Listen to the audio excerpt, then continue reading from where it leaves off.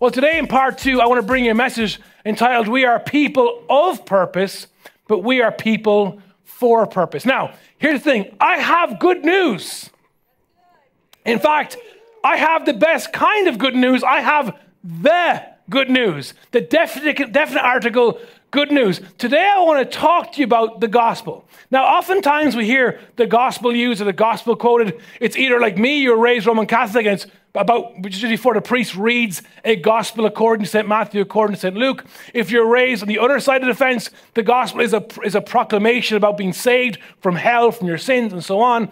And the truth is, the gospel is both those things and more. Because the gospel, the word gospel in Greek, euangelion, simply means good news. That there is good news for mankind. There is good news for the world. And today what I want to do in part 2, as we build towards our September 24th event, is I want to talk to you about the good news, how it affects us and our purpose, how it interrelates with our purpose as we are a church. Now, those who've been coming to Lighthouse for a long time, you know that Lighthouse Church exists to inspire...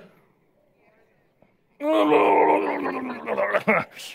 points for effort. To inspire ordinary people to an extraordinary purpose in Christ. Understand this, it's not important to me that you can say it word for word. It is important that you get it and it's in your heart. That we're a church for ordinary people, broken people, people who are just trying to figure out life. If you log on to lighthousechurch.ie, what's the first thing that appears? Life is complicated. And we want to help. We're a church that believes that God has called us to an extraordinary purpose. But the only way that we can live out that purpose is when we're in relationship with Jesus. So what I want to do as we kind of build in this series is I want to give you three common C's as it pertains to this extraordinary purpose. What does it mean to have this extraordinary purpose? And what does it mean for our lives when it comes to our calling? Well, number one, the first common C is this. Come and see the promise. Come and see the promise. If you have a Bible, you can open to John's Gospel, chapter 8. We're going to read verse 31.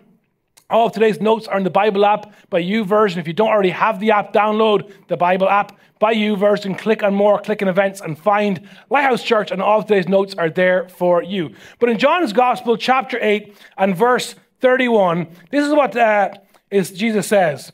He says, to the Jews who had believed him, Jesus said, if you hold to my teaching, you are really my disciples. It's very interesting.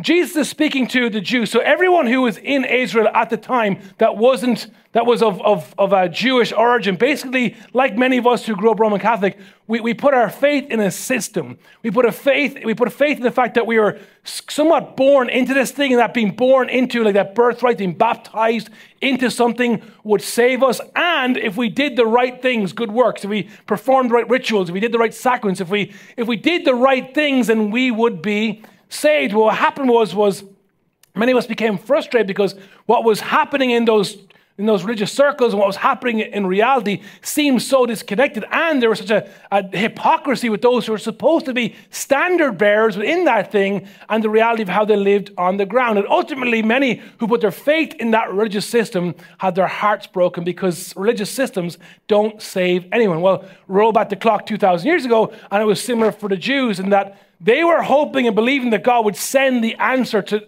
all their problems in history, and standing before them is God in a bod, it is Jesus, and yet they could not see the good news that stood in front of them. But to those who had believed, to those who had opened their hearts, to those who were willing, to those who were curious, to those who were hungry, to those who were humble enough to entertain the idea that maybe they didn't know everything and they're wrong, to those who believe, Jesus said, if you hold on to my teaching, you are really my disciples. This is very important. Why? Because the purpose of church is not to create a service that entertains people. We're not here to grow the fandom, the fan base of Christianity. What we're here to do is inspire people to be followers.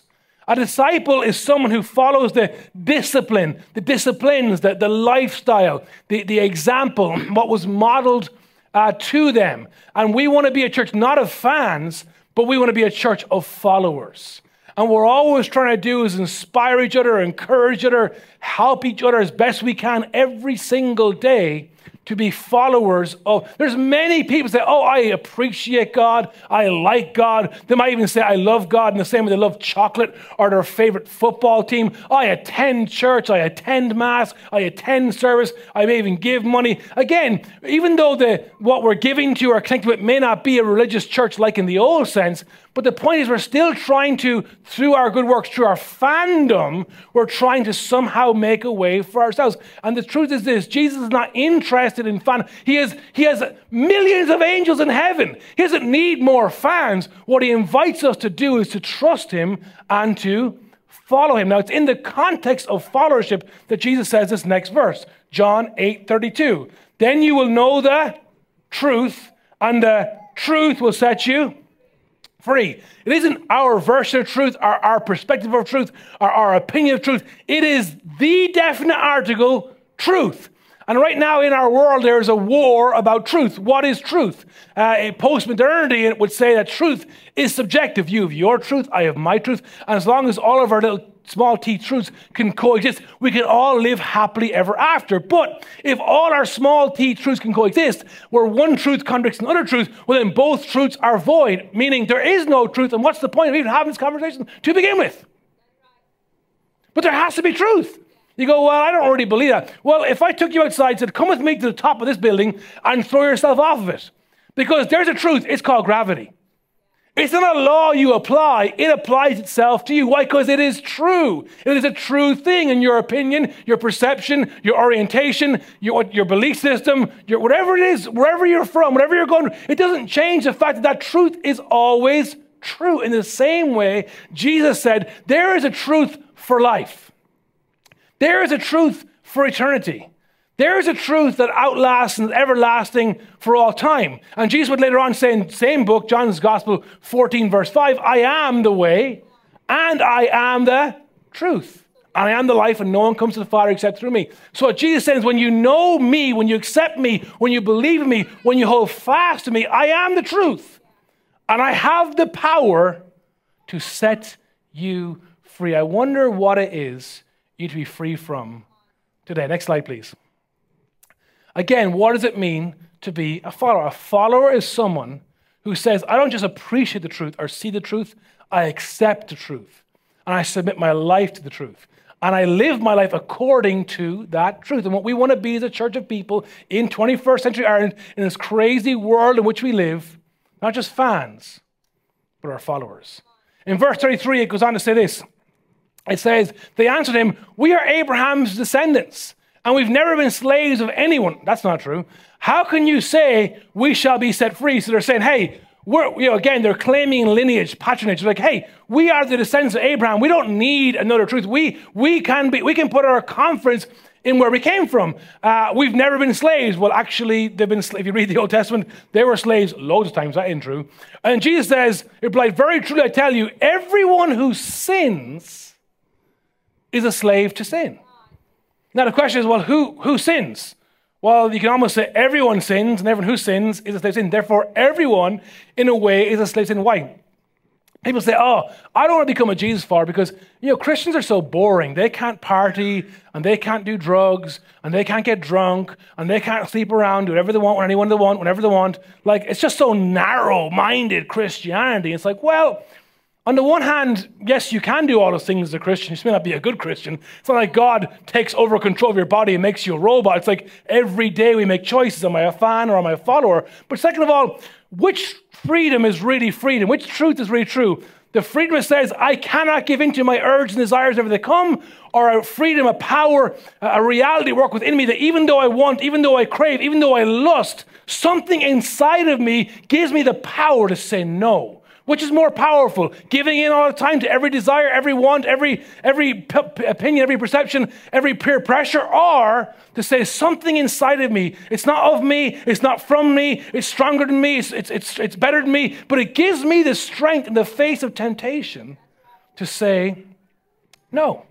The reality is everyone has sinned. Paul would write a whole book called the Book of Romans, and he tells the church in Rome and us today, Romans 3:23 and 6:23, that everyone has fallen short of God's standard and therefore a sinner. And the consequence, the reality of that sin is that we will die. And death is not just explain in terms of a physical death. It's living in eternity and reality without God.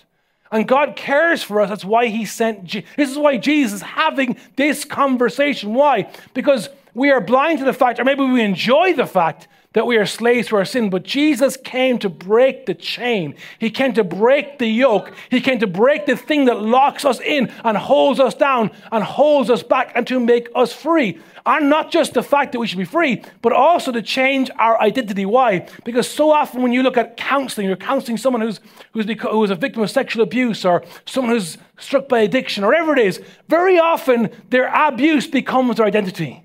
The thing that happened to them, or the thing they do to themselves, becomes who they are. Here's the good news. Not only does Jesus set us free from the power of sin, but he also changes our identity. A slave has no permanent place in the family, but a son belongs to it forever. When God sees broken people, God sees you and me. He doesn't see despicable, sinful, awful people.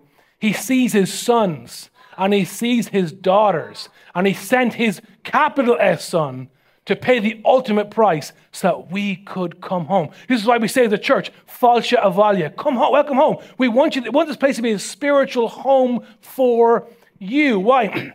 Because it's more than just a service, it's a family. And the gospel is more than just behavior modification. It is salvation and transformation. The gospel does not make bad people nice. The gospel makes dead people alive. And so Jesus concludes in verse 36, so if the Son sets you free to truth, then you will be free. Indeed, it is true freedom. The gospel is the only power that can fundamentally transform a human heart. You can go to all sorts of different things, to do all sorts of different practices, to change your behavior, lifestyle, lose weight, find more Zen, take drugs, do yoga, whatever that. You can do so many things in this world. But only the gospel has the power to completely, fundamentally transform a human heart. I stand here as living proof. Why? I didn't want to be a Christian. I wasn't interested in God. I was against the church. I was against God's word. I was against Jesus. But when I had a revelation for myself of his love for me, it transformed my world. And it transformed me. And not only did it transform me, but it transformed all those that I shared that were willing to believe in the name of Jesus. One particular person is my dad. In the parenting series, I told you some stories of my dad. My dad is ex-Special Forces, ex-rock band drummer, ex-1% gangland dude. As you can tell, he's there with my youngest son, Jonathan. And when I first became a Jesus follower, I mean, it was so raw, it was so real. My family didn't know what to do with me. So I got kicked out of my house 16 just because I followed Jesus. And all my friends were like, what the heck has happened to you? And God changed my life. As simple as that. I believed, and he transformed, and I was free. And it's funny because you think that people love you and care for you would celebrate your freedom, but sometimes people are more comfortable with your bondage because it's what they know. But they're afraid of your freedom because it challenges them. And I remember saying, you know what, I have faith that maybe my mother could become a Christian, good old Irish mammy. But I was like, there in no way in heck my father will ever become a Christian. As far as I'm concerned, it will be a cold day in hell before he ever opens his heart to God. Plus the fact, I mean, there was so much stuff in our past, like I wasn't even sure if I wanted him to be a Christian to begin with. And so a year after I became a Christian, it was Christmas time, I was praying and trying to figure out what should I give my dad as a gift, and I felt the Holy Spirit say, give your dad the word. And I said, get thee behind me, Satan. There ain't no way I'm giving my dad a Bible. Are you joking me? Should have beat me with tear covers off and slapped me silly with them. There's no way. And so I was wrestling with this leading of the Holy Spirit, and Christmas Day came. I'd love to say I'm a hero, and I gave my dad the Bible, but I didn't, everyone. I chickened out because I'm a chicken. And it was so bad, and I felt terrible, and Christmas Day, and, St. Stephen's Day or Boxing Day, depending on which side of the line you're from, like all sorts of stuff. And then come New Year's Eve, I said, right, enough is enough. I'm just going to do it because I want to know that, when I stand before God one day, I've done my part. So I picked up the courage, gave my dad a Bible, and I said, Dad, I really wanted to give you the most meaningful thing, something to express my affection and feelings towards you. And I thought about buying some stuff, X, Y, and Z. But I could not shake this feeling that I needed to give you the thing that changed my world, the Word of God. And I wrote in the Bible, the same thing was written, the Bible was given to me, John 8:32. You shall know the truth, and the truth will set you free. And I said 2 conditions. Number 1, don't burn it. And number 2, don't use it as a beer coaster. You know what I'm saying? Please. And that was that. And my dad received the Bible as you expect most Irish father. All right, son. Thank you. And that was it. And of course, I was like, phew. I mean, I'm off the hook. You know what I'm saying? My job was done. Whatever. Fast forward the clock about 6 weeks. It was now, I think it was the first week of February of that year. And back then, in the little church I was in, I used to play drums. So I was sitting in the front row, and the door into the building was like over to my left. So if it was in this room, the door would be there, if you know what I'm saying. I was sitting in the front row. And so I'm sitting there, just reading my Bible, getting ready for service, and all of a sudden the door opens and I look up and I do a double take because it's my dad. And rather than be like, oh, hallelujah, God, thank you, my father's here, I was like, oh, crap. Like, what's wrong? I mean, is someone in trouble? Am I in trouble? Someone's in trouble. Like, what's going on? And he comes over, sits down beside me, and I was like, what the hell are you doing here? And he was like, I don't know.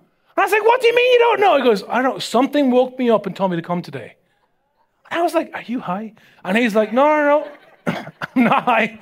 And I was like, what are you? And then, of course, it dawns on me that time that my dad combats, tattoos, beard, patches, the whole thing, that I have to leave him and go up to the drum kit where we're going to worship and sing songs like Shine, Jesus, Shine. My dad, like this, in his little suburban middle-class church, is going to end up looking at someone funny and knocking them out. I'm like, it's going to be a death in church. It's terrible. So I'm like having a full-on panic attack thinking, God, why are you doing this to me? Why did I deserve this? And just before service starts, the door opens and in walk 6 bikers. And of course, I see them, and I grew up in this kind of gangland culture, so I know that you cannot come into another gang's patch wearing your patches without permission, otherwise you're in trouble. So they walk in, I look back, my dad's already gone, so I jump off the drum kit, run around the back to see what's happening. I get there just in time to hear them answer the question, who the heck are you guys and where are you from? To which they say this, we are 6 Christian missionaries based in Waterford. I'm from Carlow, Waterford's about 2 hours south. And this morning at sunrise, we were praying, asking the Holy Spirit, where should we go fellowship today? And the Spirit said, find a church in a town called Carlow. I have someone there I want you to meet. Come on, how crazy is that? Know we're celebrating? And not only that, but it turns out these guys were all veterans too. And so there's an immediate connection. And over the space of literally the next few days, they were talking, my dad's wrestling, pushing back, and eventually, about a week later, my father gave his life to Jesus, everybody.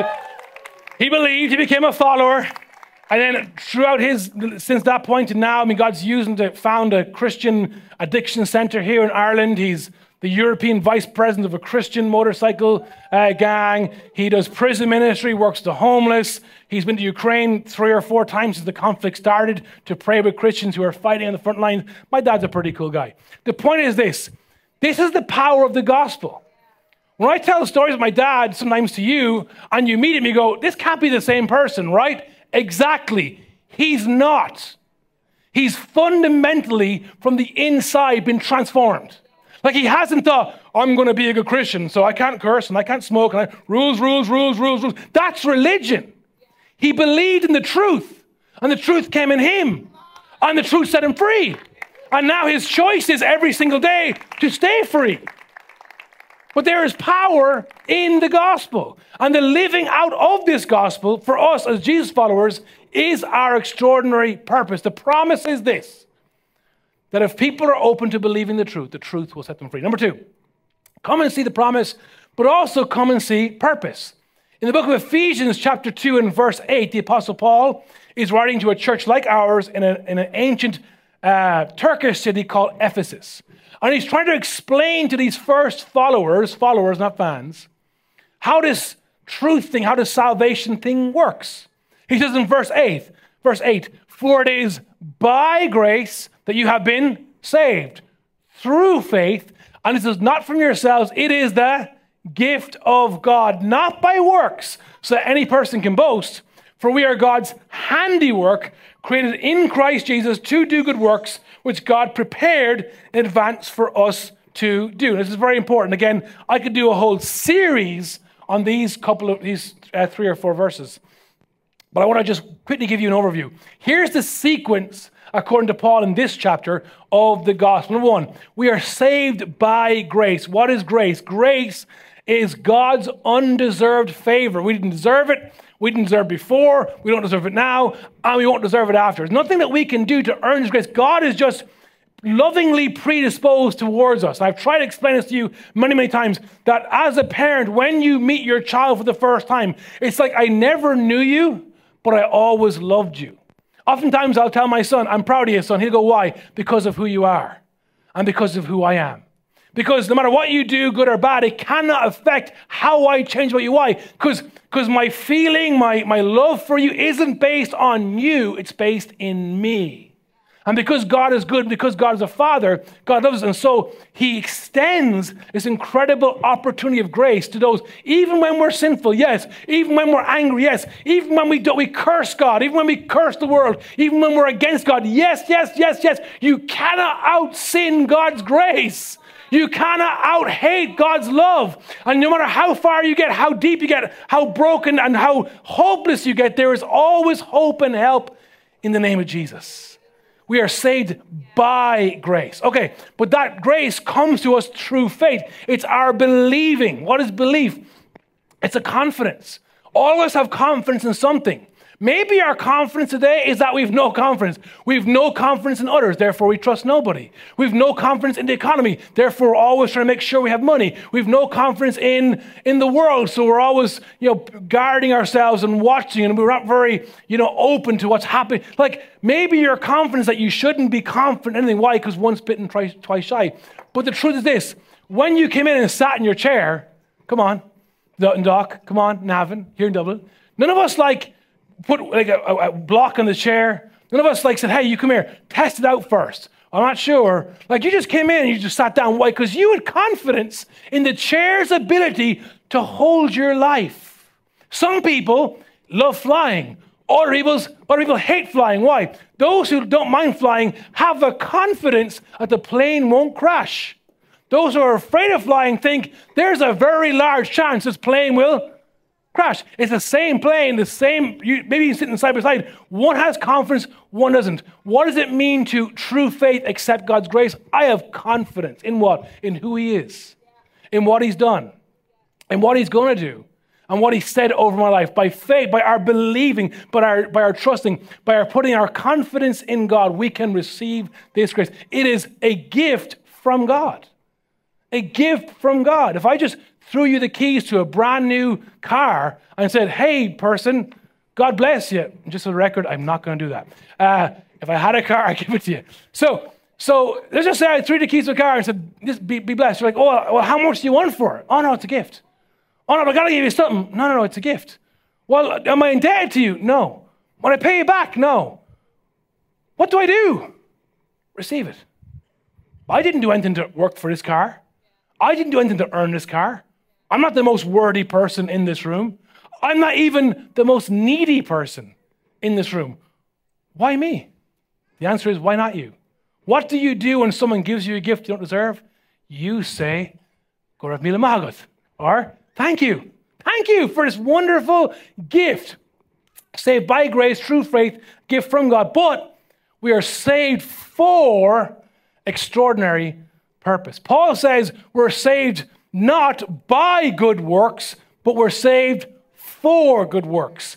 Our place has purpose. Our life has purpose. Paul said in verse 10, you are God's handiwork. That word in Greek literally translates as masterpiece. You are God's masterpiece. You are special. You are precious in the eyes of God. And it says, and you were created to do good works, which were prepared for us in advance to do. God literally has created you for a purpose. This is why we say in our church that we believe we were made for more. We were made for more than just living, made for more than just eating and drinking and paying taxes and accumulating stuff. We were made for an extraordinary purpose. Not only were we made for more, but we make it very specific. You were made for more. You were made for more. Even if you don't believe today because you're skeptical, looking in, not a believer, understand that your lack of belief doesn't change the truth. You can spend your whole life not accepting, not believing, not wanting the things of God, and that's okay. It's the wonderful thing about God's mercy is God allows us to make choices of free will, but doesn't change the fact that God, by grace, through sending his son Jesus to die on the cross, wants to set you free. It's a gift, not something you can earn, but part of that gift is not only are we saved, but then we get to walk out our salvation and make a difference in this world, because we have been made for more. Bottom line, here's what I believe. We can never be satisfied. Isn't that what we all hunger and thirst for? We want satisfaction. It's like the last few days in this heat wave, it's happening to us and just single-handedly like wiping out the Irish population. People are literally melting. It's like you look over at the person, you look back, it's a puddle of water. It's like, where's the person gone? It's like, they're gone. I mean, you can't get any relief from this heat. It is crazy. It is so freaking hot right now. And I'm not complaining, because I know November's coming. That's my saying. November's coming, November's coming, November's coming. Go back in your phone, look at photos from November, and give thanks to God for the weather we're having. Don't any of you complain. Not from this church, I tell you. But feeling of like you're just thirsty, and you're drinking water and drinking whatever else you're drinking, but you just can't satisfy yourself because it's just so hot. That feeling of being satisfied, that's a metaphor for our lives. The only way that we can experience true satisfaction in our lives is not just when we're saved, not just when we believe in Jesus. Satisfaction isn't being a fan. Satisfaction can only come from being a follower. And followers accept what God has given to them, but they also deploy it in service for the saving of others. Yeah, I mean, you could be grateful and you can be relieved by what God has done for you, but you can only be satisfied when you take what God has given to you and you use it to help other people. Extraordinary purpose, my friends, is not a destination. It's not a place. So many of us, we think of success as a place, a point in time. One day I will be there, and one day I will have these things, and then I will be happy, successful, content, satisfied. But understand this, that extraordinary purpose is not a place. Extraordinary purpose is a direction. You can be satisfied today. You can be successful today. You can be content right now. Why? Because you know that I'm walking out God's extraordinary purpose for my life. It doesn't matter what happens to me, because I know who lives in me and what he's doing through me. And whatever happens to me, good, bad, or indifferent, God will give me the grace and the strength and the power and the ability and the wisdom, come on somebody, and the patience and the kindness and the love and the tenacity to stand up under all that pressure and to somehow persevere. And you don't have to wait one day to have or to be in a certain place to experience that sense of satisfaction. You can have it right now. You can be, and every morning we wake up, that's what we're doing. We're making a choice. Will today I be a fan, or will today I be a follower? Will I choose steps that are in the direction of God's purpose for my life, or I choose steps that are in my direction for my purpose in my life? And kind of appreciate God from afar. Toodles, love you, Lord. Thank you very much. Bless my day. Here's a better prayer. Rather than asking God to bless what you're doing, ask God what he's already blessed. Rather than asking God to bless what you're doing, ask God, what have you already blessed? Life is so much easier when we live it according to the will and purpose of God. Extraordinary purpose is a way of life that comes from the way to life. And we want people to be brave and bold and courageous and tenacious and to live out their extraordinary purpose. So, you've met my dad, now meet my dad-in-law. There you are together. The photo is complete, and John's in the middle. And my father-in-law, Raul, is like, shout out to Raul and Zani in Navan location. Come on, we love you guys. My mother-in-law, in Portuguese, I call him sogrão, and I call my mother-in-law sogrinha, which means my big father-in-law and my little mother-in-law. Not because she's small, but because she's cute. Anyway, point is, so my father-in-law got saved at 16 years old at a youth camp in Brazil. Some American people came along and preached the gospel, and he opened his heart and he believed. But he did not follow. He was a fan. And he spent the better half of 30 years being someone that was not living out actively his faith. He always had reserved in his heart a reverence for God, but never really followed Jesus. It wasn't until in his mid-40s that God did something in his heart that made him want to come back to church. In fact, he would say that he basically realized that his whole life from 16 to 40 was going around in circles and getting nowhere. Yes, he may have accumulated wealth and possessions, but internally he realized that in terms of significance and satisfaction and purpose, his life was going nowhere. So he decided, I'm done being a fan. I want to be a follower. So he found a local church. He got involved. He plays guitar in the band, as his mother-in-law also sings. And one time when his pastor was away doing a missions trip, he asked my father-in-law, would you lead the missions prayer meeting? He said, of course I will. So he led the missions prayer meeting. And one night, someone got a word from God that he and his family should sell everything they have and go to Ireland. How many know it's easy to give that word? It's not easy to receive it. So I don't know what he was thinking. If it was me, he'd be like, okay, Lord, pray for that crazy woman. She's obviously demented. And that was that. Until some time went by, and then one night at prayer meeting as well, this van shows up, and these Americans are like, hey, we've been in the area, saw the lights are on, can we come pray with you? And we're like, sure. And in that prayer meeting, someone else, complete stranger from another part of the world, said, I have this word from God for you. God says you're supposed to go to Ireland. Now, let me just pause the story for a second. Up until this point, like my father-in-law and my wife's family had never owned a passport, never left their country, never even been on an airplane, spoke -3 English, because 0 is neutral, -3, okay? And they weren't going to be supported. It wasn't like their church was going to pay for them. If they were going to do this, they were going to do this. So my father had this crazy moment of obedience where he realized, if I'm going to be satisfied, if I want to live out my extraordinary purpose, I have to obey the call of God. So he sold everything he had, packed up his family, which included my wife, who at the time was like 14 years old. Not that I married when she was 14, just saying. I hadn't met her yet. And they moved to Ireland. That word of English.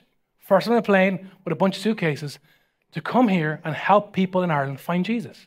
And it wasn't even like he was going to lead a church, be a pastor, because he wasn't. He was going to get a job, working manual labor in a factory, as my mother-in-law did as well, and they would serve in a very small local church, the same local church that years later my dad came to faith in, I came to faith in, and many others, and just sowed his life in service. Not that his name would be great or his legacy would be great, but that God's name would be great. And the name of Jesus we lifted up in this island. Fast forward the clock all these years later, everything you see right now wouldn't exist without them in this church. I wouldn't be here. My dad wouldn't be here. Pastor Sam wouldn't be there. None of this would have existed, plus many, many more things, if it wasn't for the obedience of that couple, my father and mother-in-law. We love you, we bless you, and we honor you. And we want to be like you. Eis me a key. We want to be like you in answering the call of God and being dissatisfied with the comforts of this world, but hungry and longing for a greater calling, for an extraordinary purpose. So come and see the promise, come and see the purpose, and third and finally, come and see the possibility. Let's go into the Old Testament now. Isaiah chapter 54, verse 2 to 4.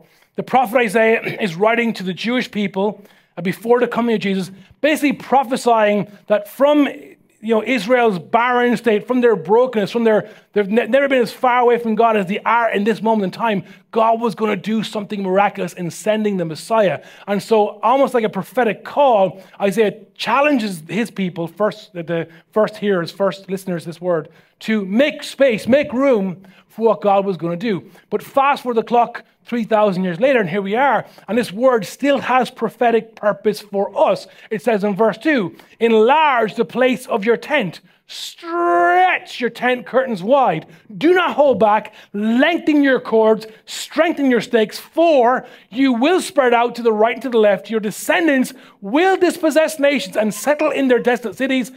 Do not be afraid. Come on, somebody. Do not be afraid. God's word for you today is don't be afraid. You will not be put to shame. Do not fear disgrace, for you will not be humiliated. The same prophetic call to the Israelites who heard this is the same prophetic call to action for us today. God is about to do something.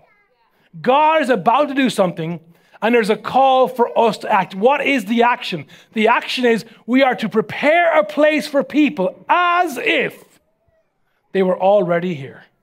We're called to prepare a place for people as if they're already here. What does that preparation look like? Number one, he says, stretch your tent, which sounds easy. Has anyone here ever stretched before? I know some of you all are like really gifted with flexibility and you're really good at stretching. I have no flexibility whatsoever. I am terrible at stretching. I mean, like people laugh at me. I can't even touch my shoulder. Look at that, buddy. I'm really bad. In fact, when I used to compete athletically, I would do these stretches and people have to sit on me to get me into a stretch. That's how bad I am. I hate stretching. But after you've stretched, right, it's almost like, wow, I didn't know my body could do this. I feel so liberating. And it's like, wow, I now at first there's discomfort. At first there's a certainty. If you're me and you're kind of doing some hamstrings, it's like, man, I might rip my hamstring strap. There's fear. And all of a sudden, this capacity you didn't know you had happens. And now you're in the stretch. And not only do you feel better in the moment, but actually afterwards you can do things you never thought you could do because of the stretching. And God is saying, I want to stretch your hearts, Lighthouse Church. I want to stretch your minds.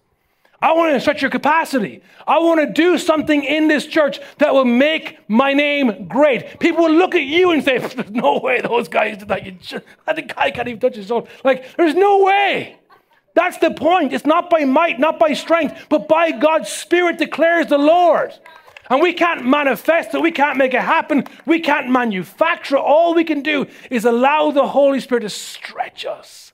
Stretch us. Now, you think, well, okay, I'm willing to be stretched, but to a point.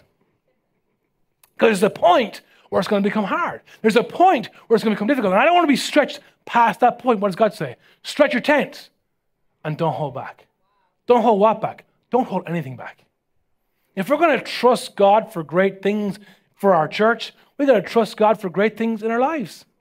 I was mentoring a pastor this week, and he was going through a difficult situation financially himself, personally, and he was ringing me for some advice, and I suppose he was hoping that I would give him a quick solution, and I didn't.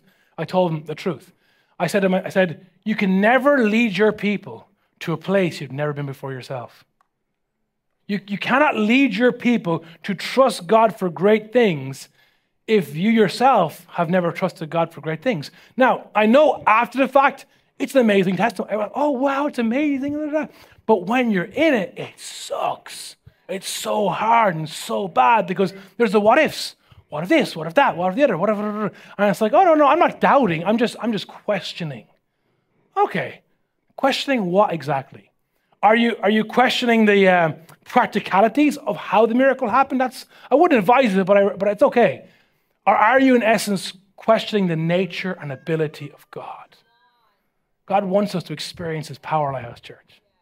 But for that to happen, we have to stretch. Why? Because He's too big to fit in our little hearts. We need to be stretched.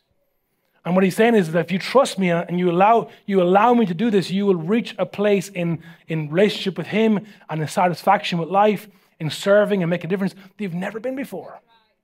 What that looks like is we've got to lengthen our cords. In our context, that means services. Like we want our Sunday experience to be as open and as inviting and as welcoming. If you're in any one of our locations right now and you're here, it's your first time, you're not a Jesus follower, not a believer, not even interested, I'm so glad you're here because hopefully something of today will at least have helped you or inspired you or given you a little bit of hope. We want to make our services so much brighter, but at the same time, we must also strengthen our stakes.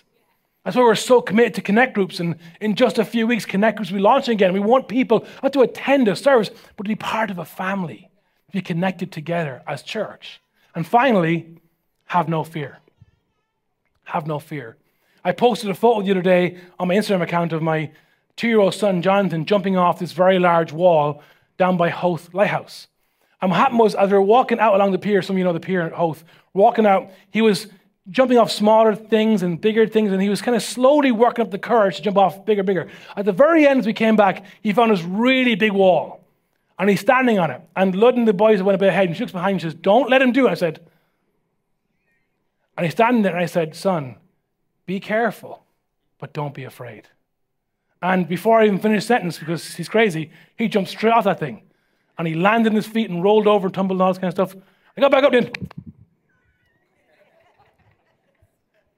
Because without thinking, sometimes as parents, what do we condition our kids to fear.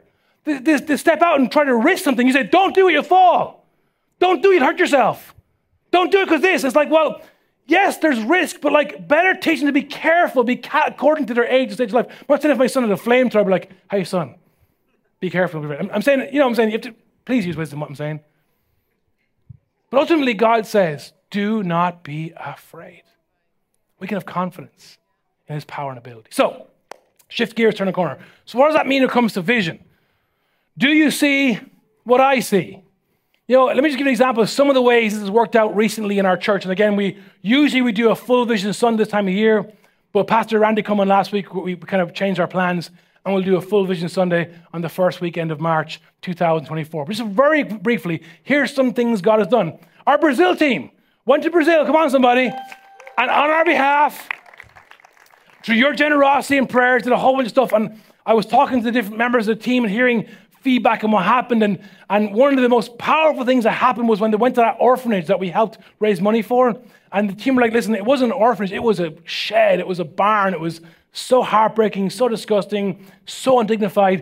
And our team were able to go there and bless the kids and cause them to smile and practically do some things to help them. And even though those kids may not love Jesus, know Jesus, find Jesus, they will always have the memory of a bunch of people who selflessly gave their time, energy, and money and came to their country to do something for them, to practically show them the love of God. It was such a great trip. We're so thankful. And that means that next year, by God's grace, we're hoping to send out 2 missions teams, one to Brazil, and the second to East Timor. You're thinking, where is East Timor? Exactly. So the adventure types are going, sign me up. Also, our youth ministry, we're so proud of Matthew and the team for the amazing work they do at our youth ministry in Lighthouse Church. Matthew brought a great word here at the end of July, encouraging us. And then, of course, we had our Pulse Camp. Pastor Sam is the National Youth Coordinator at CCI. An amazing few days of just hundreds and hundreds and hundreds of young people from our churches finding, following, growing, trusting God. It was amazing. It was the first year my oldest son went, and I was so proud to see him there and just so grateful to God for all the amazing work that's happening in our youth ministry. Of course, we have our kids ministry in all 3 locations. And we had our kids' fun week at the beginning of July. And again, well done to the team, Anna, to Jake in Dundalk, and to Sarah in Navan, and all their teams. For these guys are our heroes. Every single week, they're creating safe, excellent, fun-filled, faith-inspiring environments so our kids, our little ones, can be inspired to their extraordinary purpose in Christ. And I want you to know that as the pastor of this church, we don't just tolerate your kids or babysit your kids. We invest in them. We love them. They are more important. What happens in kids' church is more important than the sermon. They are the future of everything that we have. And we want to thank you for trusting us with your kids. And I want to thank all of our kids' teams, for the great work that they do in doing that. Another part of our church that is not often talked about publicly is, of course, our care ministry. And in the last few months, it's been so interesting because on the surface, the weather's been great and life has been good. But under the surface, so many people in our church have been struggling with homelessness, with just basic needs, being, single mothers, all these different things. And I know we don't celebrate every week, but let me tell you something. Every single week in our locations, people are loving, praying, visiting, cooking, sending, doing whatever we can practically to make sure people don't just know the love of God, but experience the love of God. Why? Because we're a family. I want to thank every single person in our churches who behind the scenes, in a nameless sense, an anonymous sense, are busy caring, loving, working for those that are in need. So come on, show our appreciation for all of our care ministry. Then, of course, we have our Connect groups. Pastor Junior and Lou are so grateful for our groups. We cannot wait for groups that are launching at the end of this month. If you've never been in a group, here's God's will for you. Get in a group. If you have been in a group, here's God's will for you. Get in a group. If you're really experienced at being in groups, here's God's will for you. Lead a group, okay? We don't want to be a church that meets on Sunday. We want to be a church that is family throughout the week, mixing, connecting, supporting, loving, and doing life together. And the purpose isn't the group. The purpose is to make friends, or in this case, be a family, because these literally are a family. God bless Venezuela. And we want this reality to be the reality for every one of us, that we can find our place in this family. So, but beyond that, we also want to talk about our location. So our Navan location are now 6 months in the school. I was there 2 Sundays ago, got to be there in person. Love all of you, my Navan family. It was so good to be with you. God bless you guys. And come on, show a little appreciation for the Navan family. And really what was in my heart when I was there Sunday was opportunity. I just could sense God saying, there is new opportunity in Navan for growth. God wants to do something in a new season. And so I'm so excited for Pastor Sam and all the team in Navan location that God is going to do something incredible, extraordinary in our location in the coming months. Of course, for us in our Dublin location, we've had a crazy season of growth. It was only a year ago that we were in this position on Vision Sunday, trusting God for maybe we take the iSense and maybe people will come and maybe we could afford it, and no one was here and there was no money, and we did it anyway because the Bible says do not fear, so we didn't.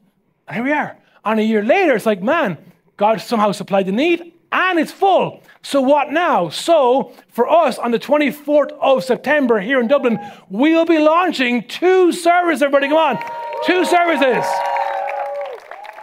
We're stretching that tent, baby. We're stretching that tent. We're making space. We're gonna act as if they are coming. We're trusting God as we pray, invite, and bring that people will come to this place and they will find and follow Jesus. And of course, last but by no means least, we have our Dundalk location. Come on. So proud of Rebecca and Yuli and all the team there for the amazing job you guys have been doing every week. There's some great stories of God working and moving in that location.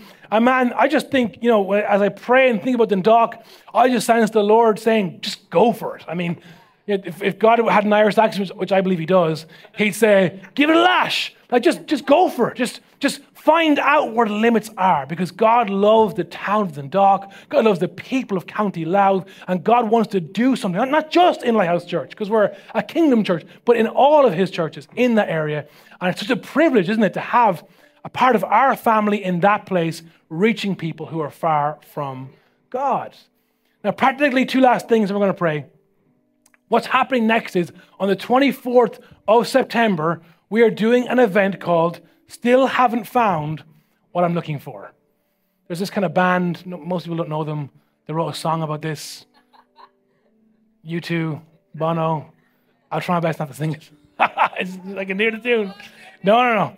Anyway, so our Falls team right now in all 3 locations, can you just go ahead and start handing out these invitation cards?